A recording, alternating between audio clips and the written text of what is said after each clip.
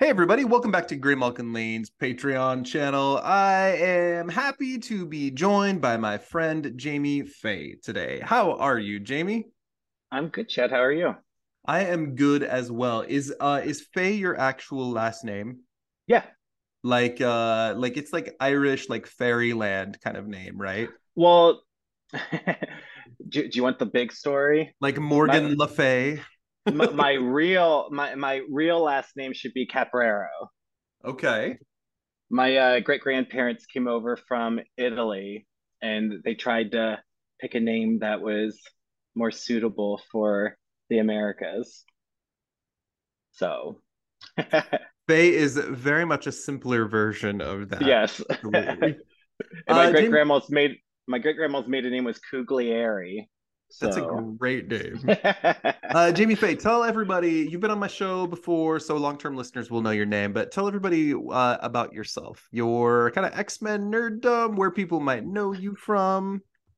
I've worked on some independent comic books, Neverminds and Sentinels. Other than that, you probably know me from my X-Men redesigns and my X-Men artwork that I've been putting on the internet for 2 decades now. So people have told me that I am the most famous comic book artist who's never drawn X-Men professionally.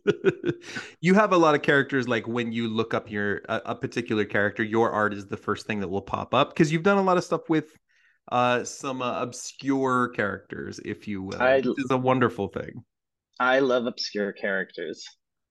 You seem to have a particular love for the Imperial Guard.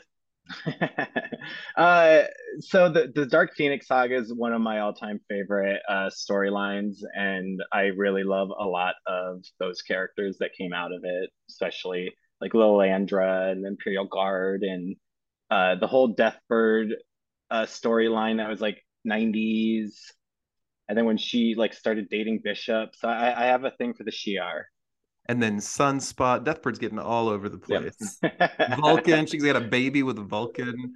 Yeah. I actually love Deathbird a lot. I'm excited to get to her on my show one day. Once we catch up to the 70s things, it'll take me a minute because we're taking our time on this show.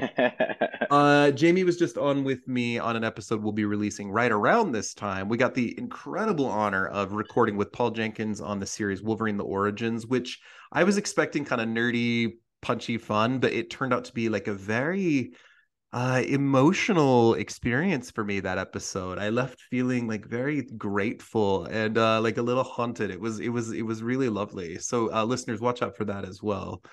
Yeah, it was a lot of fun. He is so smart and thinks so much about things and really does his research. So it was really cool to get some of the background work that he had done. It's wonderful to get to know creators and see how much of themselves they put into things. And to hear from someone who was part of a big company and now reflecting on it in years later, which is something I regularly get to do on this show. There's something just very special about that. Now, when Jamie and I were talking about different characters to cover, I'm always leaning toward the 1960s characters that are supplementary because that's what my show's about. But I'm always happy when somebody challenges me to go to a different era of X-Men. One of the fun parts about this channel is it makes me do research in all these different eras and areas of the X-Men franchise, which is so huge. And one series that I had not read in many, many years was Extreme X-Men. And Jamie chose a particular favorite character to focus on, which is the character Lifeguard. Tell me about your collecting era. Like when you were buying the books, what's the stuff that you connect with most or that you remember most fondly? And then kind of lead me to why you chose Lifeguard from there. I would say I first got introduced to comics like late 80s, early 90s.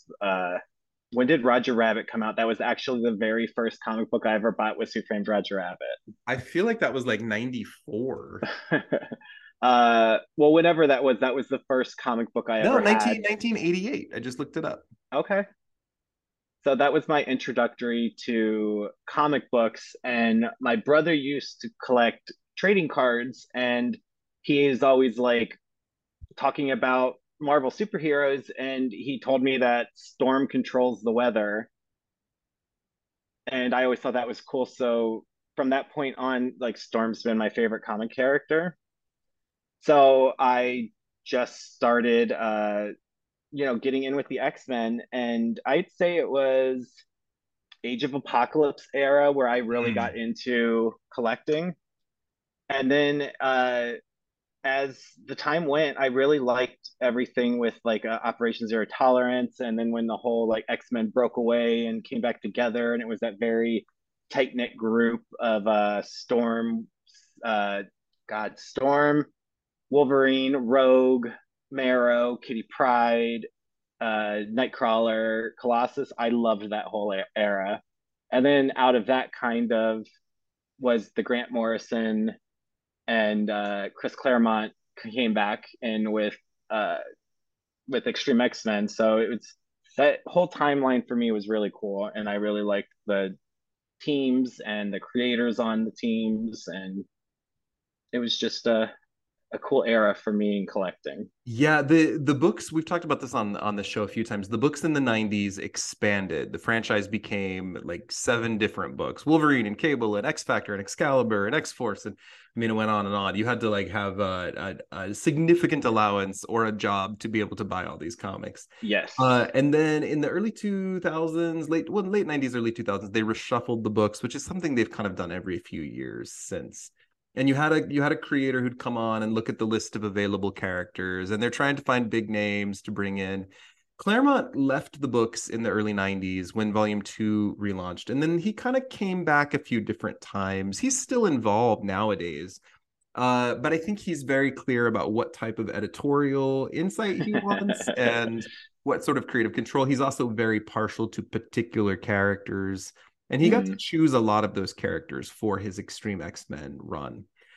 If you were to summarize Extreme X-Men in a paragraph, how would you sell this book? What's it about? Wow. And extreme for everyone is X hyphen TREME, extreme. I just think it was a very cool book where Storm picked a group of really badass powerhouse X characters to go out and search for Destiny's Diaries. And from that, there was so much other chaos and alien invasion and other things that came from it. Yeah, it started out, I don't know, you look at the word extreme for the early 2000s.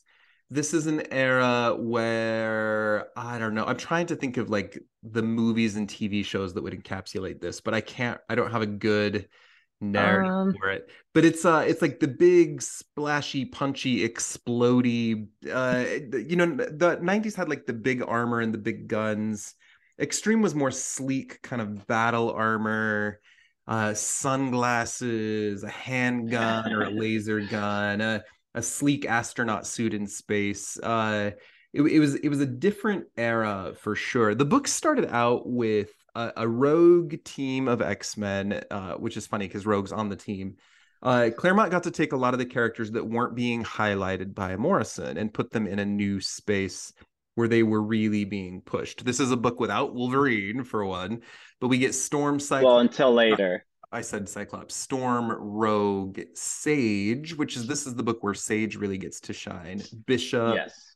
Thunderbird, the Neil Shara character. I'm probably missing a couple. Uh, Uh, Bishop, Bishop was for sure in it, and they initially had this Beast. quest. A Beast was there too. That's right. They initially had this quest to look for Destiny's Diaries, predicting mutant futures. But boy, did that plotline get dropped quickly, and then they spin around and do about 20 other things. One of the frustrating things about this book for me is Claremont was trying really hard to create a lot of new big villains, extra dimensional bad guys, and a lot of just giant planetary threats, but they were based in interesting places like Australia, like we'll talk about today. He created a bunch of new characters. It's kind of a fringe area of X-Men history, sort of like District X was, or Mm-hmm. some of these books that just aren't thought of first. But it's fun. They're also really dense reads. When you read Extreme X-Men, they're very, very, very word heavy. And Claremont loves to like describe the thoughts of his characters and what's happening, but there's still a lot of nuance as well. And it takes a long time to get to some of the payoffs, and some of the payoffs never happen. But it's good. It's a pretty book. Salvador Larroca is one of my all-time favorite pencilers. Me too. It's really pretty. It was fun going back through this book. Again, I hadn't read it in many years, and it's certainly a different era of comics. Any thoughts on Extreme as we're kind of summarizing up that part of our conversation? I really loved everything about it. I mean, Chris Claremont is just a wordsmith, and Salvador Larroca is like he has such a distinct style. Like you can just tell whenever he's drawing something, and you know it's going to be beautiful. You find these like little hidden gems of stuff in every little panel that he does, and that's something I've really appreciated with the books. I at that point, that book was the book I looked most forward to getting every single month It's a good, over. yeah, it's a good book. And Claremont also has a way of like pushing his characters to the limits. Take their Yes. powers away, give them a blade, and have them fight an extra dimensional monster, right? Like you go back to Kitty Pryde fighting the Ungarai on Christmas and the X Mansion is Yeah. it's like an early example of that. Or take Storm's powers away, but keep her on the team. He does that a lot with these characters as he pushes them to new spaces. One of the things about Extreme that's insane is he kills Psylocke early on, I which think I it was but like issue two, two or three. Yeah, two, three. my understanding, and I haven't researched this myself, is that he had plans to bring Betsy back very quickly and to return her to her original body, but editorial things shifted, and then she just didn't come back for a long time. Yep. Which was a crazy thing to consider because she's such a huge character and she was gone for so long, and she was killed by a villain that most people can't even remember his name unless you unless you go look him up. Vargas. Vargas. Vargas, yes, Yeah. Vargas, the scariest villain name of all time. Actually, with the whole Psylocke thing, I got to talk to Chris Claremont. I used to curate LGBTQ panels at New York Comic Con for the New York Times, and he was actually on one of them. We did a X-Men centric panel, and getting to talk to him, Betsy was not supposed to stay in the Asian body for more than that storyline. Boy, did things He turn he out had different. Yeah. yeah, he so it was he told me all these plans that he had, and I he always said he would like to get a chance to go back and do like an X-Men Forever for that time period, so I won't spoil anything, but he was just he's such a great creator, and he has such an amazing way of looking at things and how he creates things and adds storylines. It was really cool to get to talk to him a little bit. Yeah, I can't wait to meet him someday. I think I'm gonna get to this year, which I'm excited about.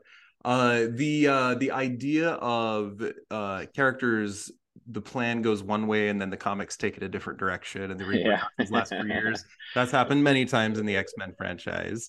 Right from the earliest cancellation on, which we've covered on my show. What is it about the character Lifeguard that you love? We're gonna introduce her here in a second. She to me is a direct reference to the Baywatch series or franchise, which is such a huge thing in this era of television. Pamela Anderson running down the beach in her tight suit. Like this character is literally a lifeguard on a beach, and her name is Lifeguard. It seems to be a direct appeal to that crowd in some ways. I just thought she had so much potential. Her power was so cool. Uh, I think it's almost a little bit cooler than Darwin, who came out after her. Their powers are very similar, but like her powers react to save other people's lives. It's like it secondarily protects her, but the powers morph to help others instead of like herself. So And I Darwin, for those that don't know, is an X Factor character who, well, he has a long history. We'll cover him another time, but he has the ability to automatically evolve to whatever the circumstances are to allow him to survive, basically. And Lifeguard's powers are similar, although they seem to work in a couple predictable, consistent ways. There's some specific signatures with her, but yeah, she's meant to yeah. guard lives. She's meant to save people. So I just thought it was a really cool idea, a really cool power. Uh, they set up stuff to really take her to the next level, and then once I don't, once he left Extreme, it was like they did nothing with the character anymore. And then it was like she was almost gone until the whole schism era. And I got so excited because if you looked at those little information sheets that came out, she was actually like on one of the teams. So I was like, oh my God, they're actually going to do something with her. And then nothing ever happened. Yeah, she's kind of become a fringe character in the background. There's characters from every era that occupy that space, and there's just so many characters. You have to get just the right person to tell some lifeguard stories, but we deserve some because she is an interesting character, and there's a lot about her that's not only mysterious but also unexplored. Uh, And it has some really cool possibilities. Absolutely. She also has a brother named Slipstream. We'll talk about him as well, and he has some interesting potential. So let's introduce this. So it's Extreme X-Men #6. It's 2001. This is like MTV's version of the X-Men. I'm going to read the quotes opening up this issue that introduces Lifeguard. Up north, a bit past Brisbane, along the shore of the Coral Sea, you'll find surfer's paradise. On a continent known for its spectacular beaches, this is the top of the list. Despite the matchless beauty of the Australian shore, these beaches have their dangers. That's why their lifeguards are among the best in the world. And one of the best in paradise is Heather Cameron. Have you ever been to Australia? I have not. I have not It's one either. of those. It's one of those on the bucket list. Actually, I really want to go to New Zealand first because of the whole Hobbit, but it's also because of another movie, Heavenly Creatures. Sure. So I would love to go see uh, filming areas for both of those movies. It's a dream trip. One of my favorite things about this character is the fact that she does have an Australian accent, which I will not attempt, listeners. You recently heard my attempt at a Russian accent on this show, and it was something I regret, but we'll publish anyway. So Heather Cameron, in her initial appearance, she's watching the waters from her lifeguard station. She meets Neil Shara Thunderbird, who is an Indian mutant, as in a mutant from India who can shoot hot things. That's kind of all you need to know about this guy. He's someone that Claremont tried really hard to make happen, and nobody ever seemed to like him very much. Do you have any And he's a cool Thunderbird? character. He's He a cool character too. he is. There's some of these. I think every reader has certain eras where you just have characters that you latch on to that are so special to you. I was talking to someone the other day who's very nostalgic for like Bird Boy from the from or Bird Brain, I mean, excuse me, Bird Brain. from the New Mutants. Or someone loves Leech and Artie, or like there's these characters. Yeah. Thunderbird is a cool character with a lot of potential as well. That's also worthy of more conversation. So Neil walks up to Heather. Her brother Davis is out there surfing, and the like lifeguard along or goes off because there's a big fucking like great white shark approaching, which is such a strong opening for this because that's the worst thing that can happen on the beach. Thunderbird scares it away with plasma. A storm shows up. They get Davis back to the shore. Heather's getting ready to perform CPR on her brother, but Storm zaps him with a lightning zap and then revives him, and he immediately starts flirting with her. Uh, Later, we see Heather having coffee with Neil. They're flirting a little bit, but also his girlfriend Psylocke had just died like 2 issues ago. And Davis is flirting with Storm a little bit.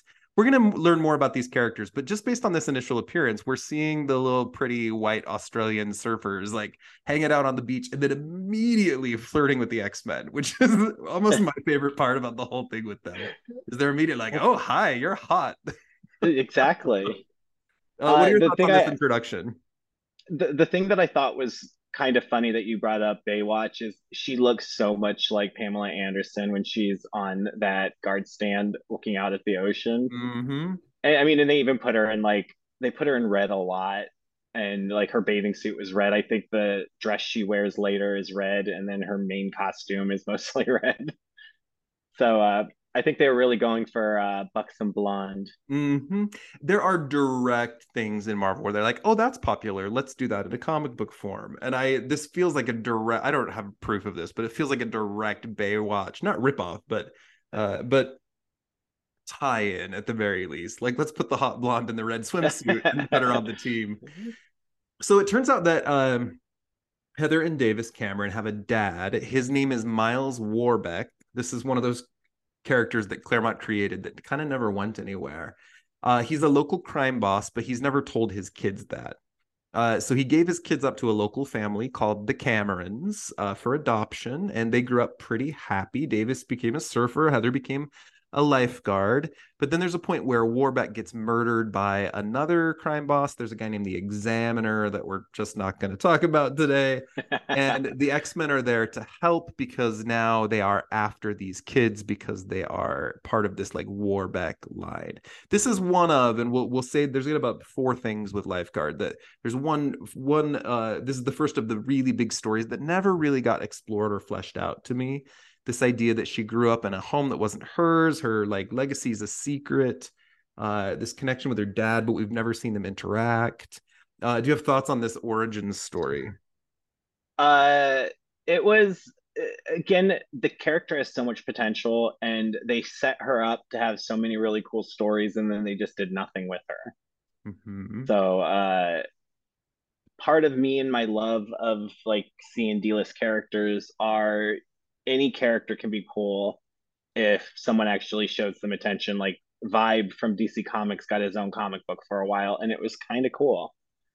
But Sure, someone took a sure. chance and actually, took some time to flesh the character out and make him cool. And when we finish our conversation today, I have some ideas about what would make Lifeguard great. Like, what stories can we tell with her that would make us really jump in and care about this character? Well, if you want to talk about it later, I actually have a fan fiction Ooh, I do want to talk of about it. pulling some of these storylines to the forefront and actually answering them. I would love that. I would love to hear more. And I don't know. I need to give. I think my listeners are probably hearing. I have like a deep respect for everything X-Men. Really, truly. There are some series that, for some reason, just kind of have eluded me a little bit. So when I say something like Claremont really tried to make Thunderbird happen instead of like Thunderbird's an amazing character, which I actually genuinely think there's something about Extreme X-Men that never hit like top shelf with me. I need to give it more of a dense read. There's just a couple of those eras where I like the books and I've read the books, but they just don't stick in my heart of hearts like some of the others do. I'm realizing I sound that way as I'm talking about this, but I don't mean to not like I really enjoy it still. But I'm like, yeah, there's all I, these throwaway villains, rah rah rah. Says the guy like making people care about Grotesque and Changeling from the 1960s.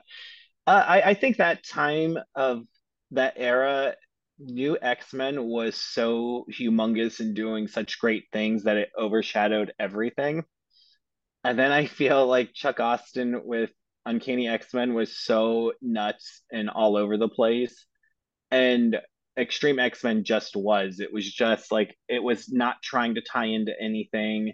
They were they're on out on their own mission. So it was kind of like you were reading a mini series that, I mean, has an effect on the storyline, but really doesn't move the storyline along. Yes, certain storylines get really expanded, but it's just so separate. Yeah, again, I need to give it more I need to give it a little bit more room in my heart space. I'm going to read it again sometime soon and find that space.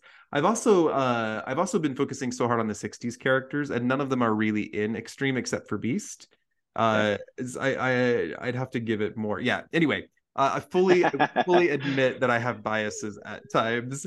It's weird for me to see Storm flirting with this like young blonde surfer kid right away. She's like entertaining thoughts of a tryst with him, but he's super hot. So also I get it. Like go for it, Aurora. I understand. I always looked at it that was Pamela Anderson and David Chokachi from, is that how you pronounce his name? From I Baywatch. I There was truly just the don't two hot know. blondes. The two hot blondes. So the Davis kids both turn out to be mutants. I just said the Davis kids, the Cameron kids both turn out to be mutants. Also, their mom is a member of the Shi'ar, which we'll get to in a revelation a little bit later. It's a weird flip that never really goes anywhere. Some local mercenaries attack, and Heather's skin suddenly turns golden. She's surrounded in armored skin.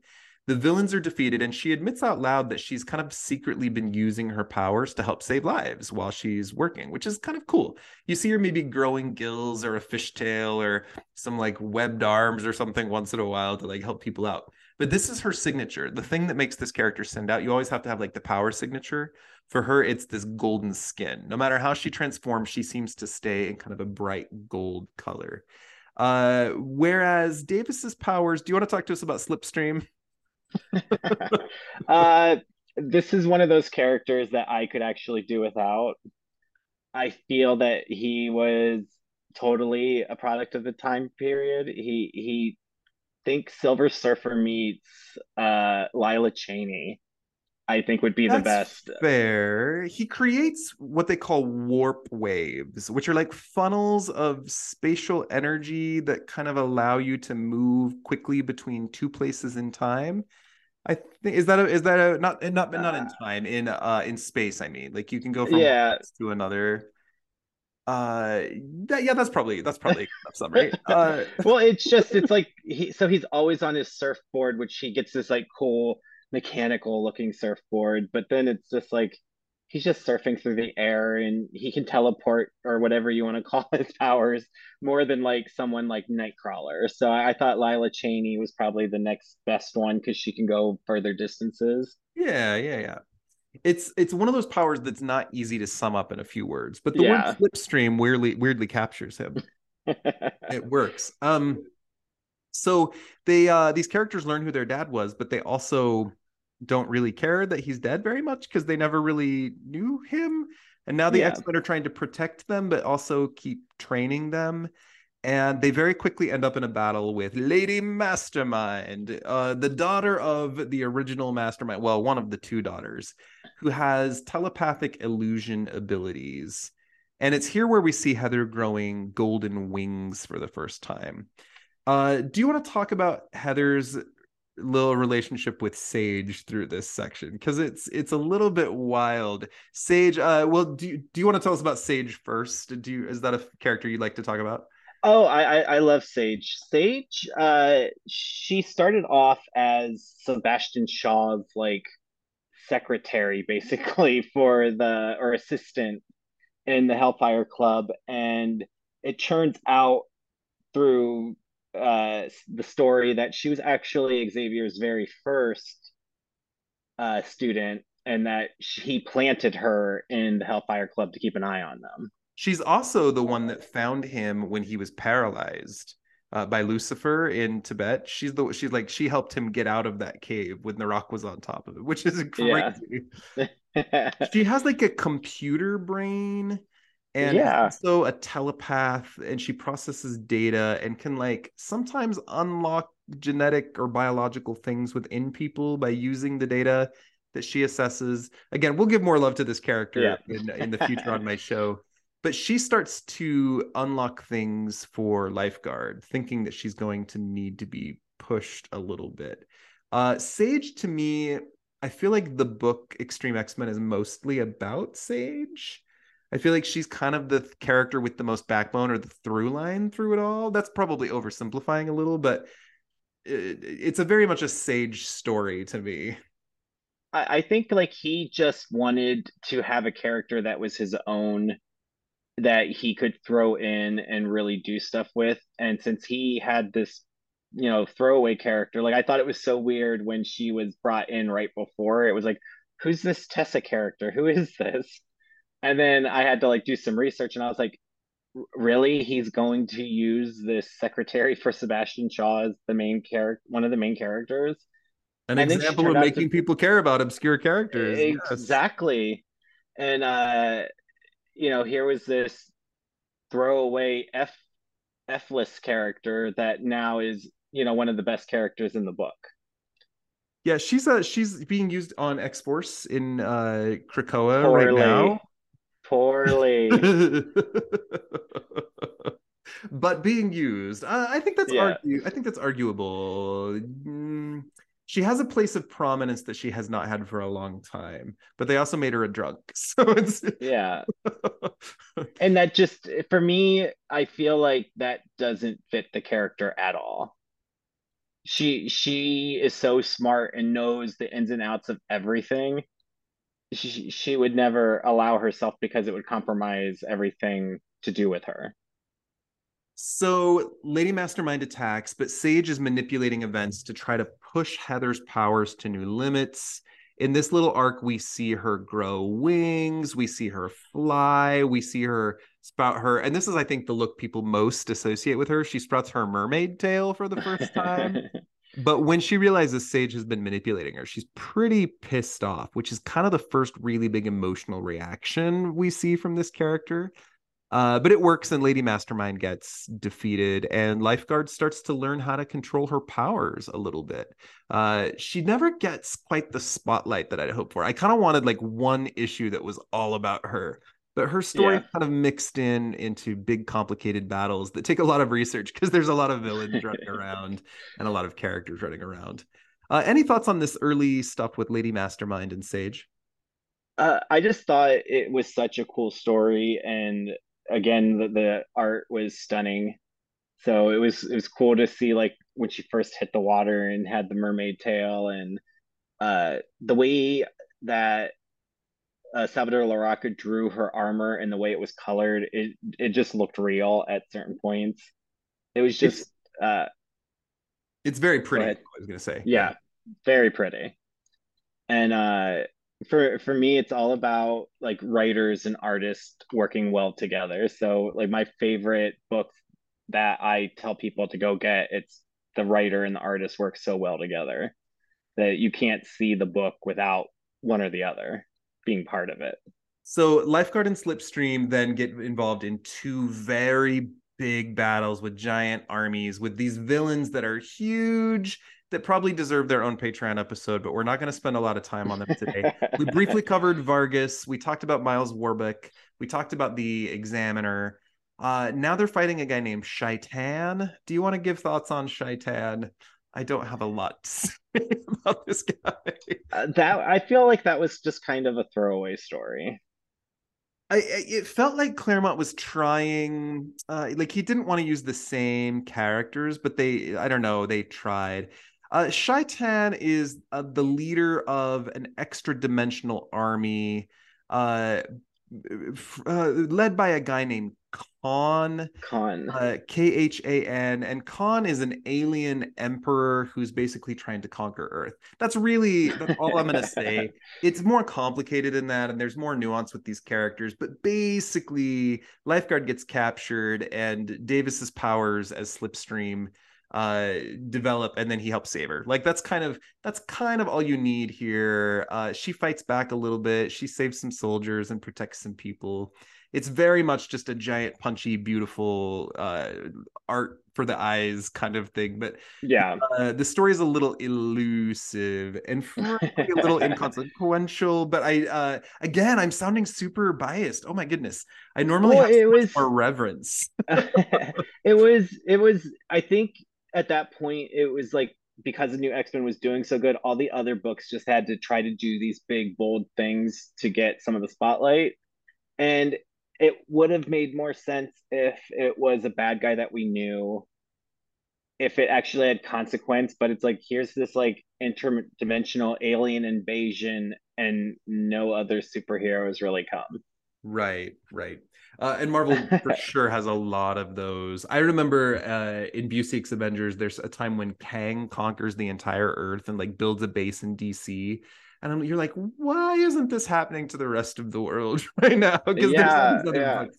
But that's just, that's Marvel. You have to believe it happens in between the issues or something. Okay, let's jump up to issue 12. Lifeguard's now part of the team along with Slipstream. Khan is still fighting. They're still saving civilians. She's getting much more bold now. And she helps tend to their ally, Red Lotus. Do you want to talk about Red Lotus at all? He's another character that has some potential. Uh, I thought for a while he was going to become part of the team, but again, that never went anywhere. Yeah, he's a martial artist who is like part of the crime syndicate, but like allies with the X-Men. And he has a cool look to him. I like this character a little bit more. Sage explains Lifeguard's powers out loud to her during this issue, in issue 12. She says, in your case, Lifeguard, your body adapts to a perceived threat by immediately evolving an appropriate response. When the threat is past, you revert to normal. You have a very fluid genome, but there are anomalies. And Sage wanted to help stabilize Lifeguard's genome, but Lifeguard was not interested because she does not like how Sage has messed with her and her brother. They're still fighting Khan's forces. Then Sage forcibly transforms Lifeguard, makes her skin golden. Her hair's all textured and feathery. She's got tattoo markings around her eyes, and she's fucking pissed. Let's talk about this much before we delve into the Shi'ar revelations of this character, which are bizarre.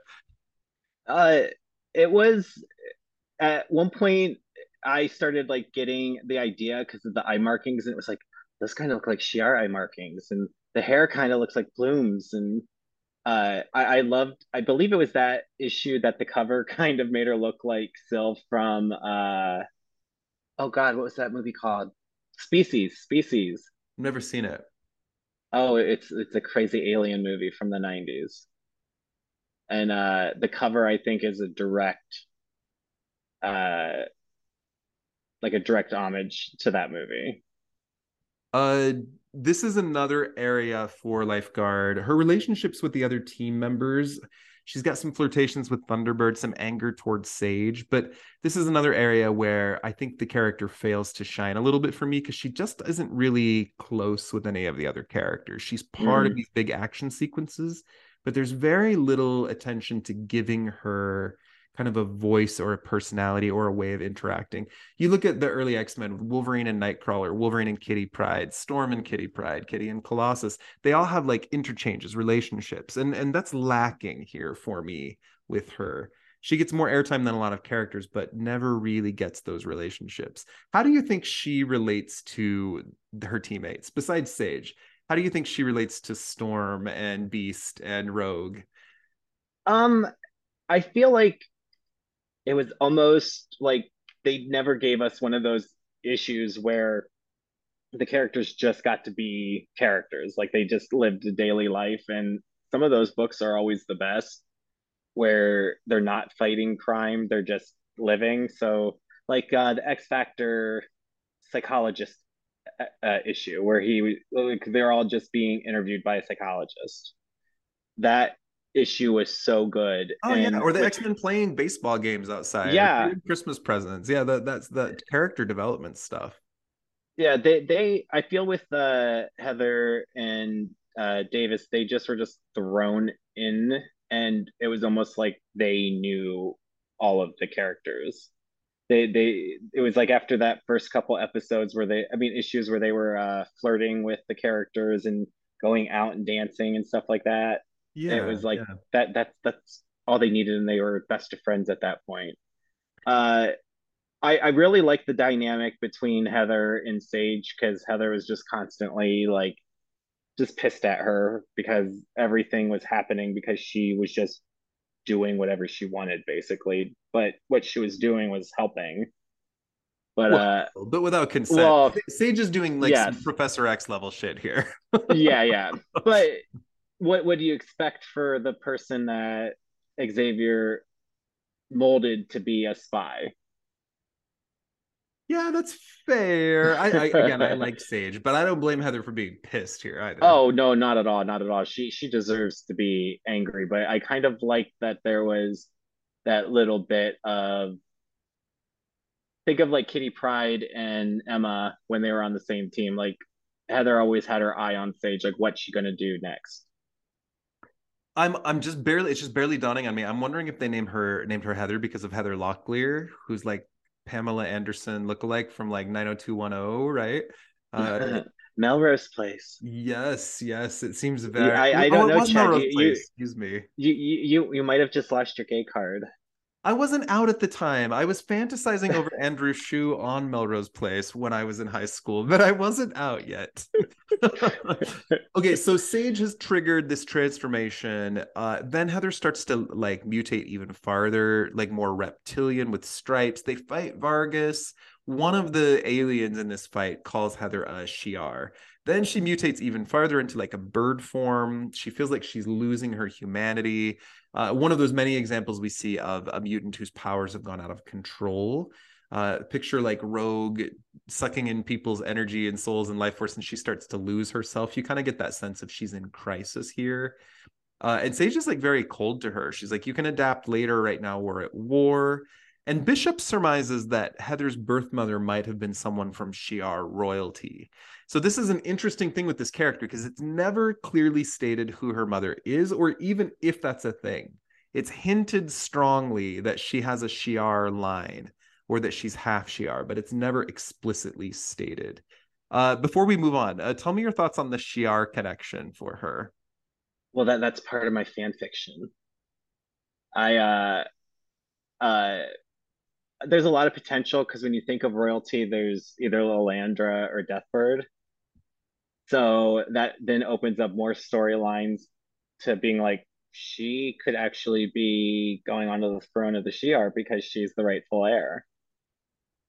So I just think that, again, this character has so much potential if someone actually just went back and spent some time on her. And the whole the Shi'ar aspect is such a cool idea. So you think it's Deathbird that's supposed to be her mom? In my fan fiction, it's Lilandra, and there's a very specific reason for her powers. Do you want to talk about that now or save it or not share? Sure, Yeah, let me sure. hear because this is the interesting thing here. So my idea is Lifeguard was actually the daughter of Lilandra and like a king of the scrolls as a way to broker peace between the two empires. Okay. Well, Lilandra finds out that the King Scroll was actually just using her to be able to like manipulate her to take over the Shi'ar. So Lilandra spirits her away to Charles Xavier after they put her through a machine to give her human DNA so that she can be hidden among the humans while Professor X keeps a close eye on her. And the whole reason they went to Australia was because he got incoming information from the Shi'ar about Khan coming, so they went there early to get Tessa, Sage. She had like her background work was to get them there to get them into their custody so that they had some protection. The Shi'ar we have not covered on my show. The very quick version, it's basically Game of Thrones, but in space. Yeah. There's a group of siblings who've all been vying for the throne. There's secret societies and assassinations and affairs and space pirates and like the Imperial Guard, which is like the Justice League in space and like conquering territories. Lilandra is the fan favorite character. Deathbird's her evil sister. Deken's her even more evil brother. And so the idea that Heather has, or Heather and Davis both have tie-ins to this throne is really interesting. There are a couple of Shi'ar human hybrid characters out there. The most famous or popular right now is Xandra, who's the genetic daughter of Charles Xavier and Lilandra. Vulcan and Deathbird have a baby in an egg out there somewhere that has never been hatched yet. And there's a character that was introduced in the recent Marvel series by Kurt Busiek. Her name is Warbird. She is a black, I think she's Wakandan, I think. But she's half human, half Shi'ar. And there's probably a couple more. So it's interesting to add that potentially to the list because this is the thing almost more than anything else that makes Heather fascinating to me. Number Yeah. one, her crime dad that she doesn't know. Number two, her Shi'ar heritage. Number three, when she sees her powers start to spiral out of control and what that does to her psyche, because we see her start to really adapt here and like lose herself in different forms. There's some interesting elements for her. I'll get to the fourth thing in a little while, but there's some really interesting elements that make this character stand out a little bit to me. Any thoughts there? There's a scene where she's just talking about like she's evolved and changed so much that she used to look at people and see how to save them, and now she just looks at them as prey. Yeah, now I see blood. I wanna Yeah. hack into them and fly away. And she really pulls away from Davis as well, which is interesting. And her brother, I don't feel like ever gets a lot of character. We could talk more about Slipstream another Well, time. he pulled away from her though. That's true. He's creeped out by her. Like he doesn't Yeah. understand her changes. Like I don't like the way you look now, which is it's interesting. There's some things to explore there. And then Viper's there, who I love, Madam Hydra, green-haired Viper, but we'll talk more about her another time. In issue number 19, we see Heather quit the team. Thunderbird asks how she's doing. Do you want to share what she says back here? Or I can go if you don't have that handy. uh, Sorry. Oh, you're good. Let me just continue. So he says, "How are you doing?" And she says, "As well as can be expected under the circumstances, which stink, but I'll handle it. Always have. I'm a survivor. Can't stand rooms anymore. No space to spread my wings. Funny, isn't it? A while ago, I didn't have wings. Now everything about them is second nature. Heather Cameron is a stranger. I've become a whole different person. My brother called me a monster. I think he's right. Neil, I was a lifeguard. I use my power to save lives. Now I relate to every person I see around me as prey. Lucky man, I'm not only a mutant. Excuse me, lucky me, I'm not only a mutant, I'm a half alien, just like my brother. Except he was a latent mutant. His kids or grandkids were supposed to have powers, not him. And she vows to go after her brother. I'm a natural born predator, she says. I can find anyone. And Thunderbird agrees to go with her. And they are written out of the book. And that's kind of Pretty the end much. for her in a lot of ways. What are your thoughts about this speech? Because this unlocks the thing about her that I think is my fourth favorite, the thing I want to see explored more than anything. What I kind of liked about it is it made me start thinking of possibilities for her. So the way that she talked about like I'm a natural born predator, I can find anyone with her whole look and everything, it started to make me think of Dawnstar from Legion of Superheroes. So I was like, is she gonna be able to start finding people? Sorry, not Dawnstar, Shikari from the Legion Lost series. Like she can just open up portals. She can find anyone. And I just thought it was so cool that with all of around that time there was a lot of second mutations coming about and characters. So it was like almost like this was a second or even third mutation for Lifeguard. And again, it's like this character just has so much potential if they went back and really tried to do things with her. There's just this untapped potential of some really, really cool stories. Do you know the story I kind of want? Here's number four. I think Lifeguard would make a fucking amazing supervillain. Oh I I know that'd be no. a dark turn, and there would certainly be some redemption, but I think there'd be something fascinating about seeing her kind of give into this darker nature and then really wrestle with what that means for her. Because she's talking about desiring blood, she's talking about being a natural born predator.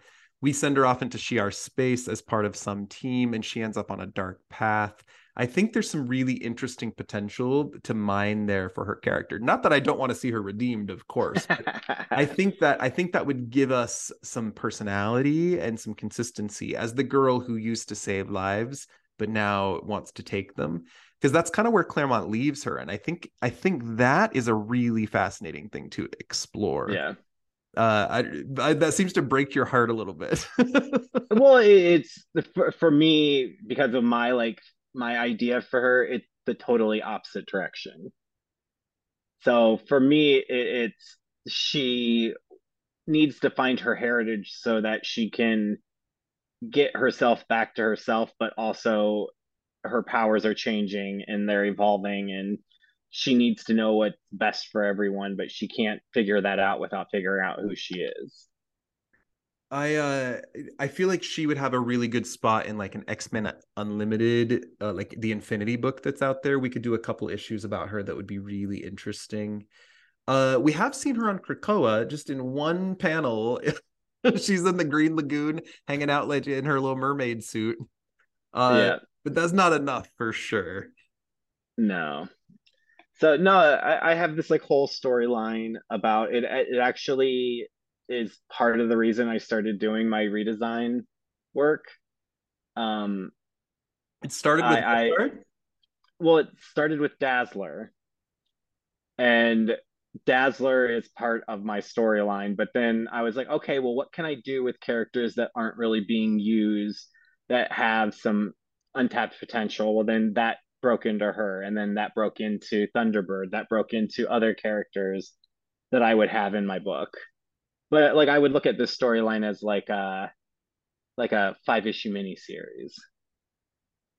The fans who also write stories about their characters, it makes me so happy. I write X-Men stories all the time. It like challenges my writing brain.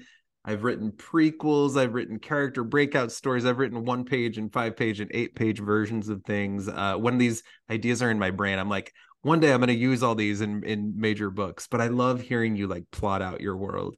There's something like there's something like very little boy about you sometimes, and like the way you enthusiastically approach the things that you love. It's very cute. You're like, yay, like, I'm writing a whole story. Yeah, It makes well, me happy. it's life sucks sometimes, and if something can make you smile, just go for it. And Yeah, yeah. I love art. I love this fandom. It really bothers me when people like make the fandom not fun, because that's what it's supposed to be, is fun. It's supposed to be a little break from reality.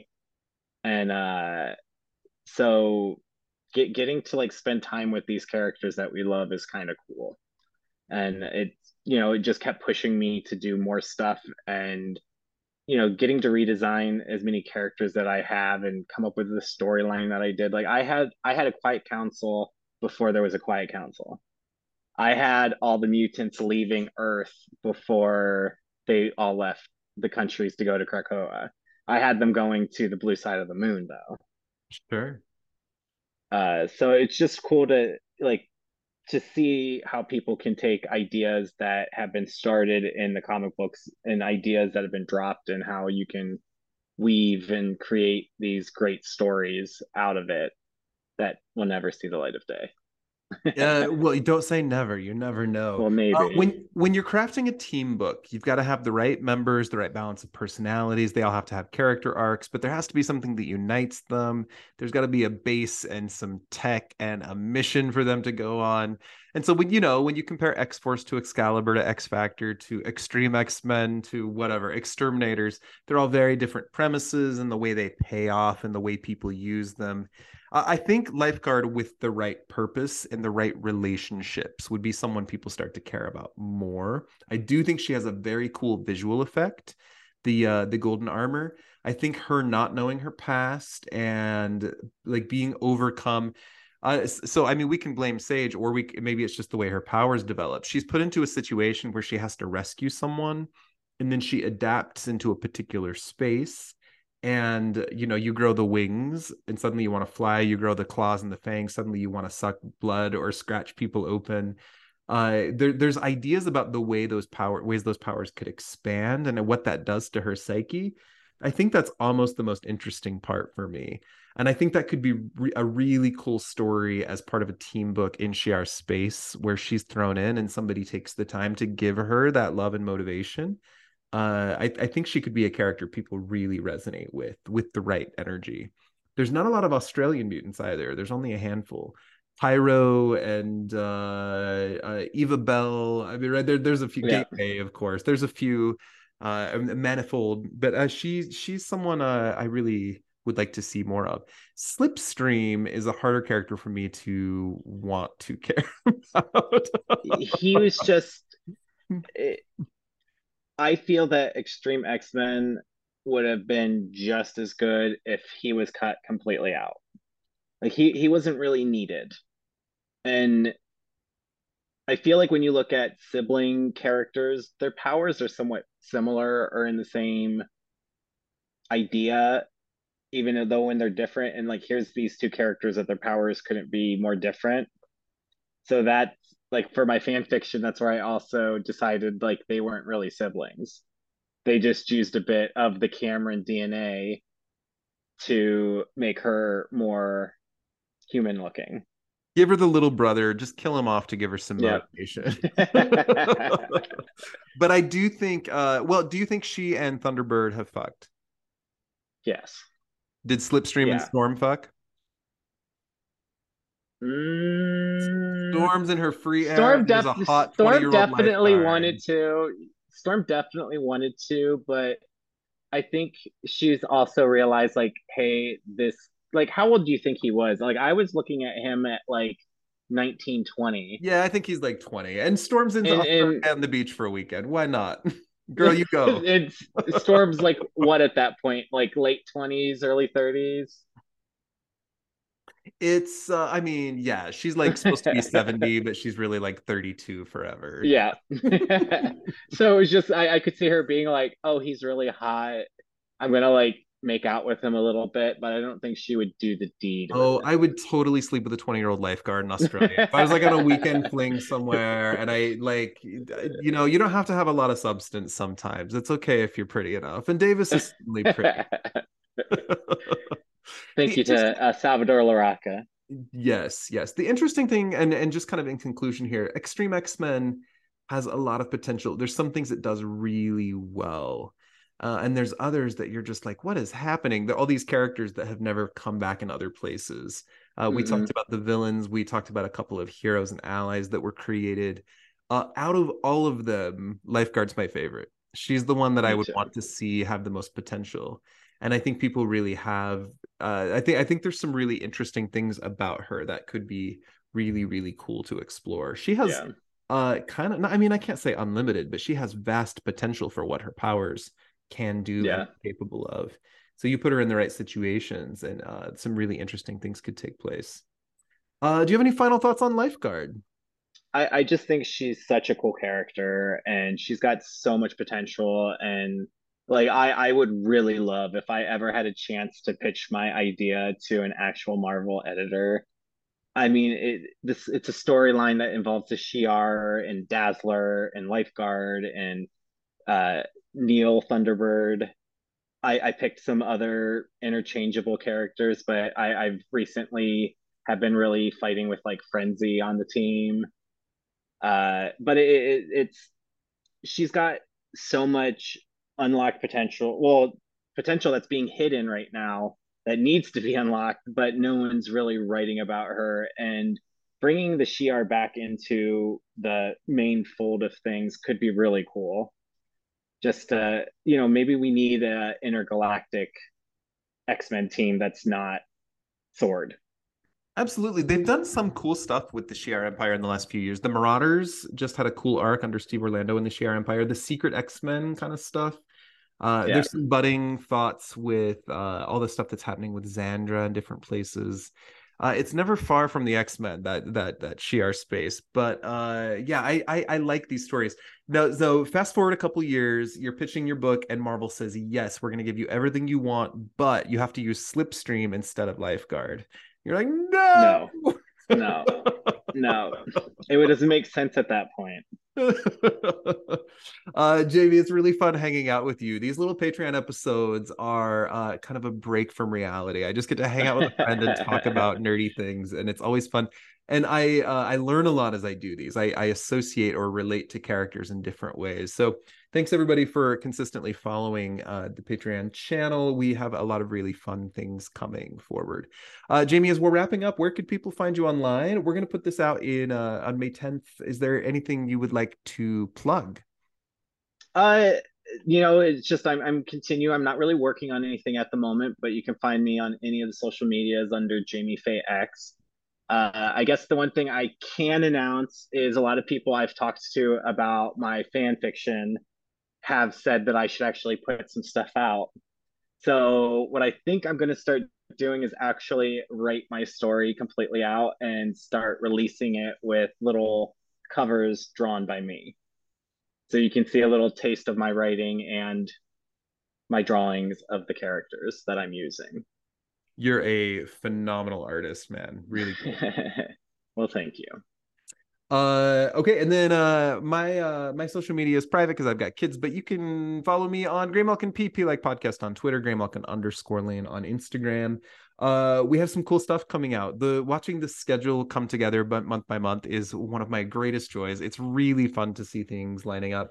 Right after we record this episode, we'll be releasing the episode I referenced earlier. with Jamie, where we review Wolverine Origins with Mr. Paul Jenkins himself. The next Patreon episode right after this one, we're going back to 1980s Madonna punk era, and we're going to review the characters, the Alliance of Evil from early X Factor, with the incredible novelist Alex Segura, who is just wonderful. So everybody stay tuned for that as well. We get to talk about Stinger and Time Shadow. Wonderful. Okay, Jamie, thanks for hanging out today. Thanks everybody for listening. We will see you back here next time on Grey Malkin Lane.